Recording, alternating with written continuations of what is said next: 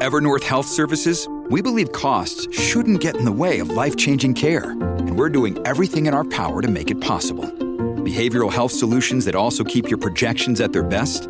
It's possible. Pharmacy benefits that benefit your bottom line? It's possible.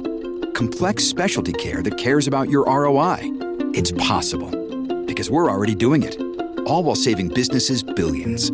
That's Wonder made possible. Learn more at evernorth.com/wonder. Clawbacks are, as the name implies, a clause that a company would use with its employees, say in an employment contract, to be able to claw back money that the company had paid to the executives for some erroneous or improper reason. That was Matt Kelly. This is Tom Fox. Today, in the award-winning Compliance Into the Weeds, Matt and I take a deep dive into clawbacks. Both the DOJ in the form of the Monaco Memo and the SEC in additional rulemaking required companies to not only put clawback provisions in executive contracts, but to specify more information about them in their reporting. Matt and I take a very deep dive into this subject. It's something every compliance professional needs to be thinking about today. Before we get started with our podcast, a quick word from our sponsor.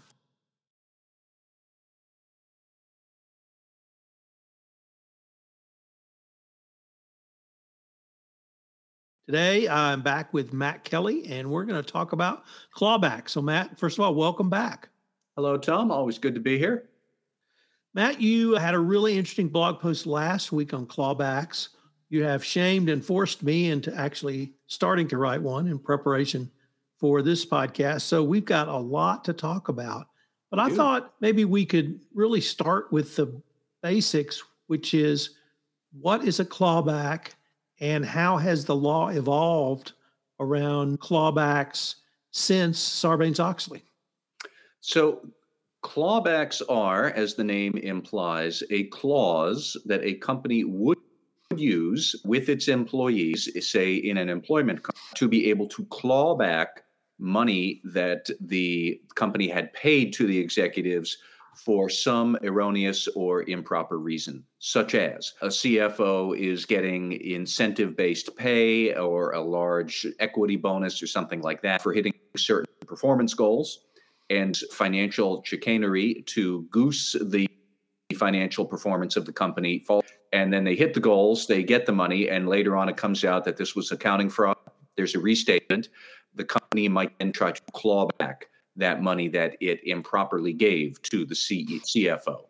You might also have clawbacks if the company was giving pay to a CEO who engaged in some sort of corruption. Not all corruption or corporate misconduct has to result in a restatement, which I think is an important point that we can talk about. But for example, if you have an FCPA enforcement action and maybe the CEO hit a performance bonus because they hit sales goals based on corruption, that is reprehensible. It's misconduct, but FCPA actions do not result in financial restatements, nor would something like an antitrust enforcement action usually, or maybe even some sort of corporate espionage or something like that. So there's a variety of clawback clauses you could employ. I do not know how widespread clawback clauses are. I get that they are probably fairly widespread, say, for named executive officers, but I don't know how far down the corporate organization clawback clauses are. You might encounter a situation where an employee is going to fight it, and we could talk about that too. But the reason we're talking about it here and now today is that, number one, the Justice Department is suddenly going clawback crazy, talking about how clawbacks are really going to be something that the department looks to for evidence that you have a strong culture of compliance, is because your company is trying to claw back any compensation that might have gone to executives due to misconduct. And then just last week, the Securities and Exchange Commission got in on the act, where it adopted a rule that had been required by the Dodd-Frank Act many years ago, that all publicly traded companies must now have clawback clauses and disclose them in the annual report and disclose all your progress on any clawbacks you might currently be going through. And you have to put that in the annual report. So we have clawback action from the Justice Department, clawback action from the Securities and Exchange Commission. It's required by the Dodd-Frank Act, which the SEC never got around to doing until just last week. And then, Tom, refresh my memory, but I do think that they're also required in the Sarbanes-Oxley Act, but that's so long ago, I'm a bit rusty on all of my history. So that's one of the things that surprised me, that it was required and actually implemented under Sarbanes-Oxley. And today, the Wall Street Journal, in an article on clawbacks, reported that within the past 12 months, the SEC has sued and or settled with 11 executives on clawbacks for misstatements in financial statements. Under Sarbanes-Oxley, it was direct participation in the financial statement that had to be restated, which led to the clawbacks. But I was frankly really surprised that this had been a part of the federal law for quite some time.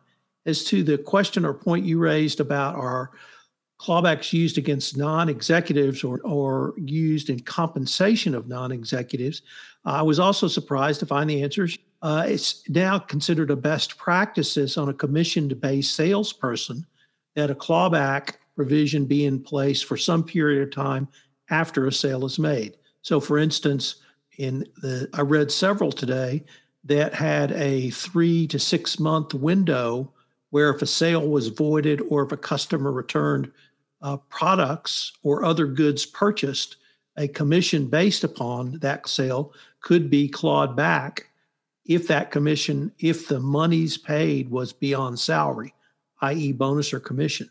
So we have to have two things. We have to have a written provision, and then it's not on your salary, it's on some sort of additional payment, whether it's a commission or year-end discretionary bonus based in part on your performance. You've articulated correctly what happened with Dodd-Frank, but I guess in looking back at this, Matt, in addition to finding out that this history is now 20 years old, we see how regulators have considered expanding out the use of clawbacks. The Dodd-Frank required the information you've stated, and it was put on hold during the Trump administration, but the requirement under Dodd-Frank was always there. The Securities and Exchange Commission is simply now putting that forward. However, when tied with the Lisa Monaco doctrine as articulated in the Monaco memo, now we have the DOJ talking about clawbacks as well. And some of the commentators think that a clawback provision is actually the mirror or flip side of percentage or performance-based compensation. And so that in the salesperson example, one of the reasons you have a clawback is not simply if a salesman makes up a contract or there's some colluding, but he or she should have a long-term relationship with the client to basically ensure once they buy something, they keep it. They don't return it. And so that it's seen as a best practice to help promote company, both in compensation and with the clawback there to promote that as well. A little more ubiquitous than I had thought, and many compensation commentators have talked about you really need to have both. Otherwise, you have an asymmetrical bonus with no way to get it back. I do see the sense of that, but we should draw a distinction between sales employees who have clawbacks as part of the normal course of business. A customer changes their mind and just returns the product, and so you have to give back the bonus you might have got from that sale. Now, that stinks for the salesman, but there's no misconduct, implicit or explicit in that. It's just sometimes crap happens and you got a bad deal, so the salesman, you lose some of your money. That's different than what we are talking about here with the Justice Department and the Securities and Exchange Commission. They are specifically talking about, number one, misconduct. You cooked books, you broke the law, you did something to goose financial performance that would not have otherwise happened, and therefore the company must claw back that money. And second, why does the company have to do that? Because if they don't, then the company will be held responsible for not taking compliance and good conduct seriously. And the other thing that strikes me is the mandatory nature of what the SEC and the Justice Department are talking about here, that the SEC's actual language says the company must have and use a clawback clause. The word must. You must attempt to rescind or claw back the compensation that went due to misconduct or to a restatement or something like that. There is no option to say it's not really going to be worth it. We're not going to do it. You have to try it. And that's what the SEC requirement says. Not only do you have to try, but you have to disclose how well you are trying. Let me see if I can pull up exactly what you would need to report in your annual report. Would be estimates on the amount of erroneously awarded compensation, an estimate of how you're going to figure out the correct amount that should have been paid out, except for the restatement that put everything in play, the amounts recovered, the amounts still owed, the amounts foregone that I guess are unrecoverable, and you're just going to have to calculate all of that and put it in the annual report along with a copy of its clawback policy. And Tom, my other question is, who would these things apply to? Because the SEC's rule is vague on that. The SEC rule says that this must apply to all current or former executives who got incentive-based pay because of the It doesn't say named executive officers only. It doesn't say the top 5 executives like you would normally see in like a disclosure of executive comp or who the named executive officers are. It's not just those people. It's potentially other people. And we don't necessarily know where that begins or ends. Now, maybe for sales executives, it is fairly straightforward that you would have some sort of clawback clause included in your employment agreement. But I could easily envision a scenario where, say, an assistant controller at the company engages in some sort of financial fraud that would maybe lead to some stock price. And if they have an equity grant, that's going to give them more money if they have options or just outright equity. But they might be further down the org chart, certainly than, say, the CFO or the corporate controller. And I don't know that they would have necessarily have an employment contract where they would have a clawback clause. So how do you spread the clawback clause to a large enough population? Are you going to make it something that goes in the employee manual that everybody signs when they're newly onboarded? Maybe that would work. I'm not clear on something like, what if this is related to a criminal action from the Justice Department and you, the company, claw back the money from the executive who is charged by the Justice Department and then gets acquitted? Do they get their clawed back money back? Because technically the crime maybe it didn't happen, or they weren't convicted of committing the crime. So would they be able to sue you to get the clawed back money clawed back to them? Lots of policy details that we could dance around all afternoon on this, and I'm not sure that we have a lot of clarity on how to answer those questions. I don't know. Maybe I'm wrong on that, but those are the kind of things I wonder. So I guess what I got from my historical review was the evolution of the regulators thinking around clawbacks to the point where literally in the past few weeks, both the DOJ and the SEC have either introduced or reintroduced tools to try to either encourage ethical and compliant behavior or discourage illegal behavior.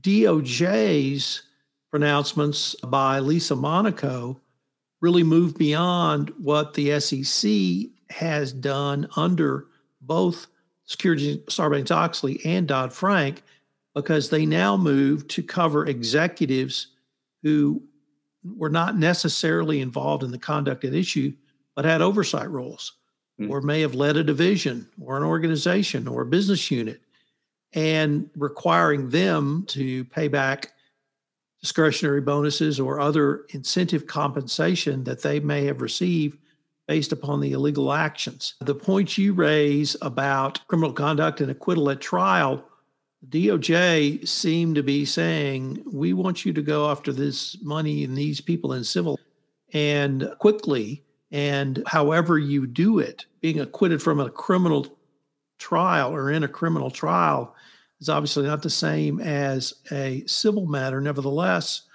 the DOJ has, I think, pushed the boundary of where the SEC went with this. And I guess I see an evolution of both regulators taking tools that may not have been designed for this, and in the DOJ's case, making it now a part of a best practice compliance program. I think so. And I've been giving some thought to how the DOJ and SEC clawback pushes do and don't overlap. In some ways, I would say the SEC rule goes further because it is a rule. They're not trying to get companies to do anything. If you're a publicly traded company, you have to do this, full stop. This is not a proposed rule or anything. This is done. This rule is adopted, and you're going to have to do it. The exact timing of it is, I think, a bit unclear, but I certainly by the end of 2023, for annual reports that come out in early 2024, you'll have to have all of these ducks lined up in a row if you are a publicly traded company. That said, this rule from the SEC, and echoing what the SOX requirements are, they're all related to restatements. A lot of corporate misconduct does not necessarily lead to a restatement. Now, the Justice Department has a wider range. It could apply to private companies. It could apply to nonprofits and organizations. But the Justice Department, it's not a rule. You don't have to do it. The Justice Department will use a very big stick to beat you over the head if you don't do it. And I would advise companies to think long and hard about not adopting these clauses. But, that's something that's just going to come up in your settlement talks. And I'm sure they could make it exquisitely painful if you don't do it. But it's not required as regulatory rule is.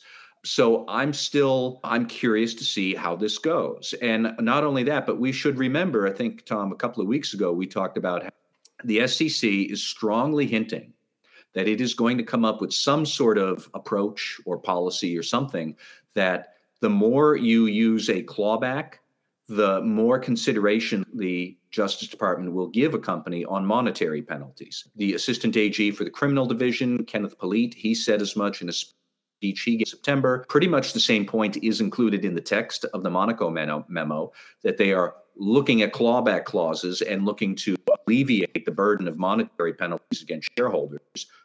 Read between the lines, folks. They are saying if you claw back money from the executives, that will count as some sort of offsetting thing against potential monetary penalties. I'm still curious how this all works out on a time horizon, because a lot of this could unfold over a period of years. Certainly, trying to figure out a financial restatement that at the least can take many months and would not be at all unusual for a large restatement, big enough that you'd be clawbacking from the CEO. That could take a year or more. And then what if the CEO wants to take you to court? Tom, you raised the point that this could be a civil action between the company and its former employer. Yes. And I would then wonder, okay, and if the criminal action falls, would the wronged executive or the exonerated executive not have some sort of potential civil action back against the company?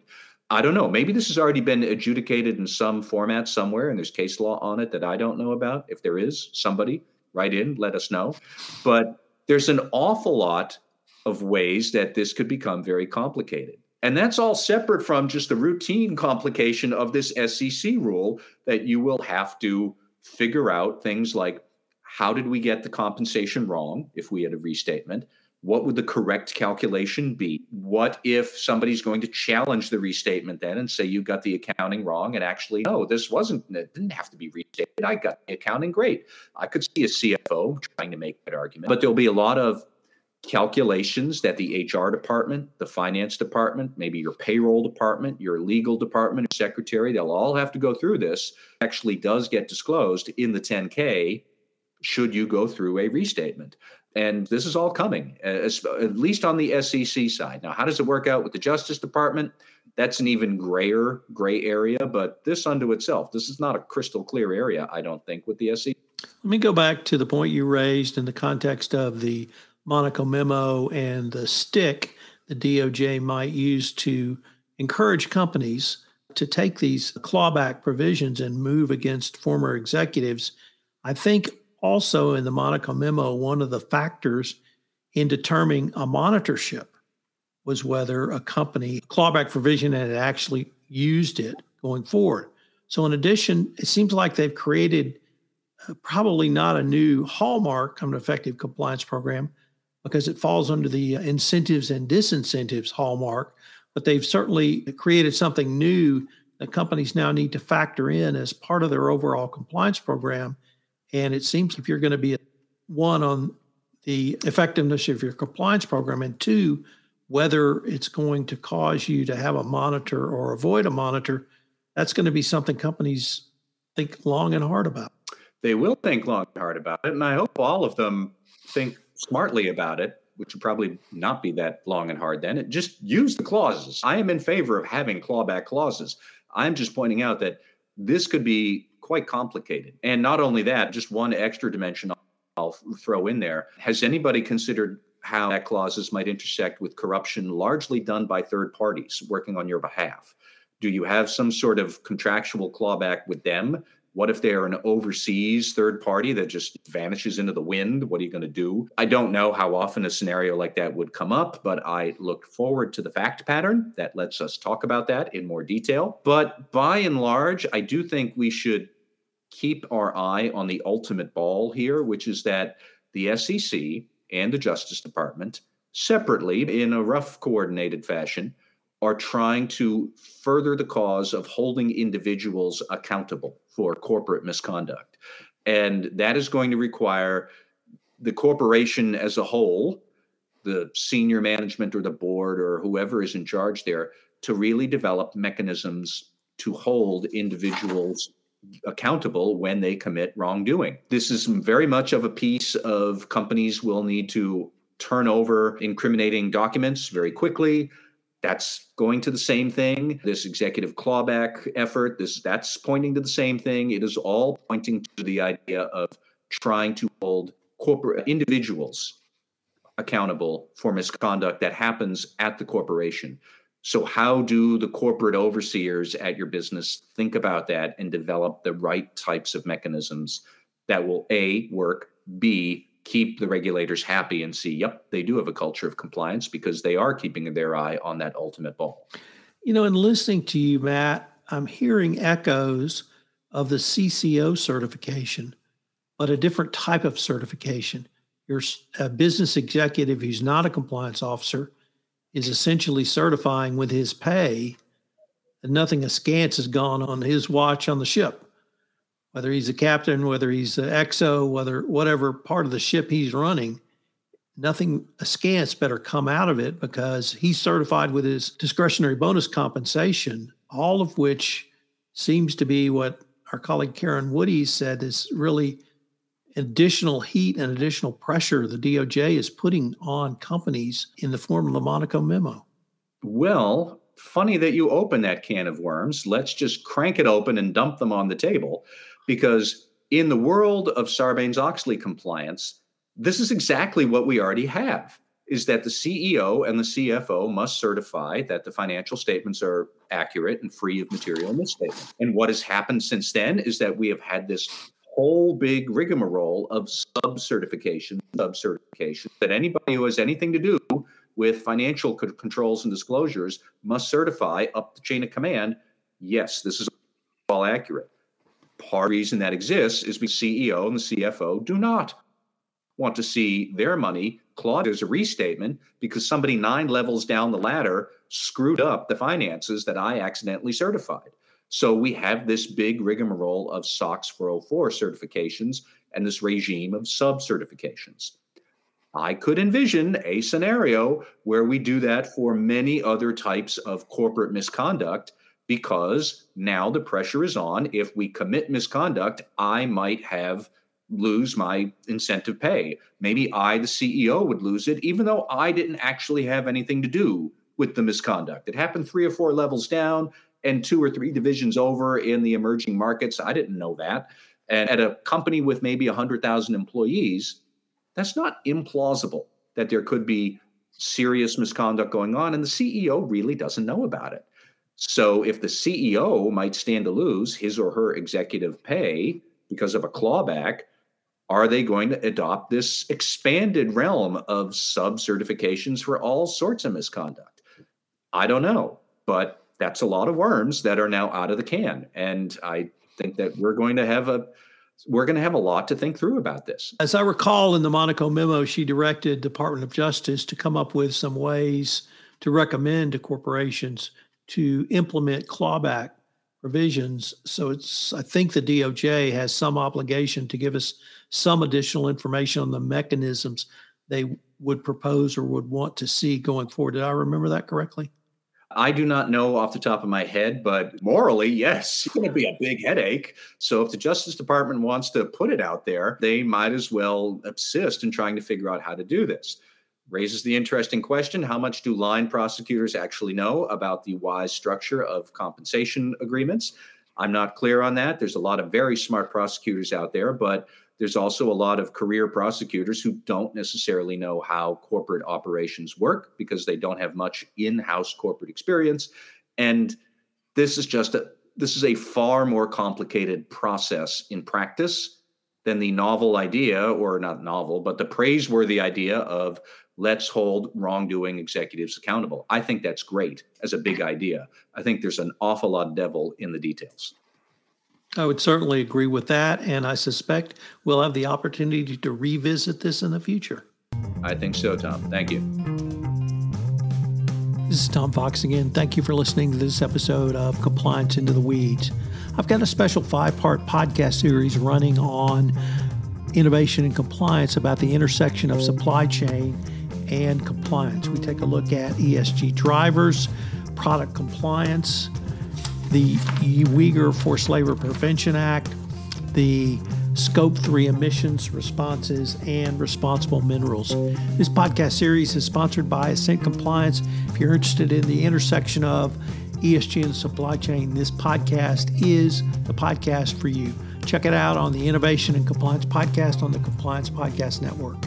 Compliance Into the Weeds is a production of the Compliance Podcast Network.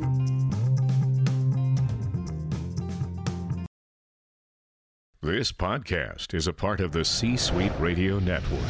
For more top business podcasts, visit c-suiteradio.com.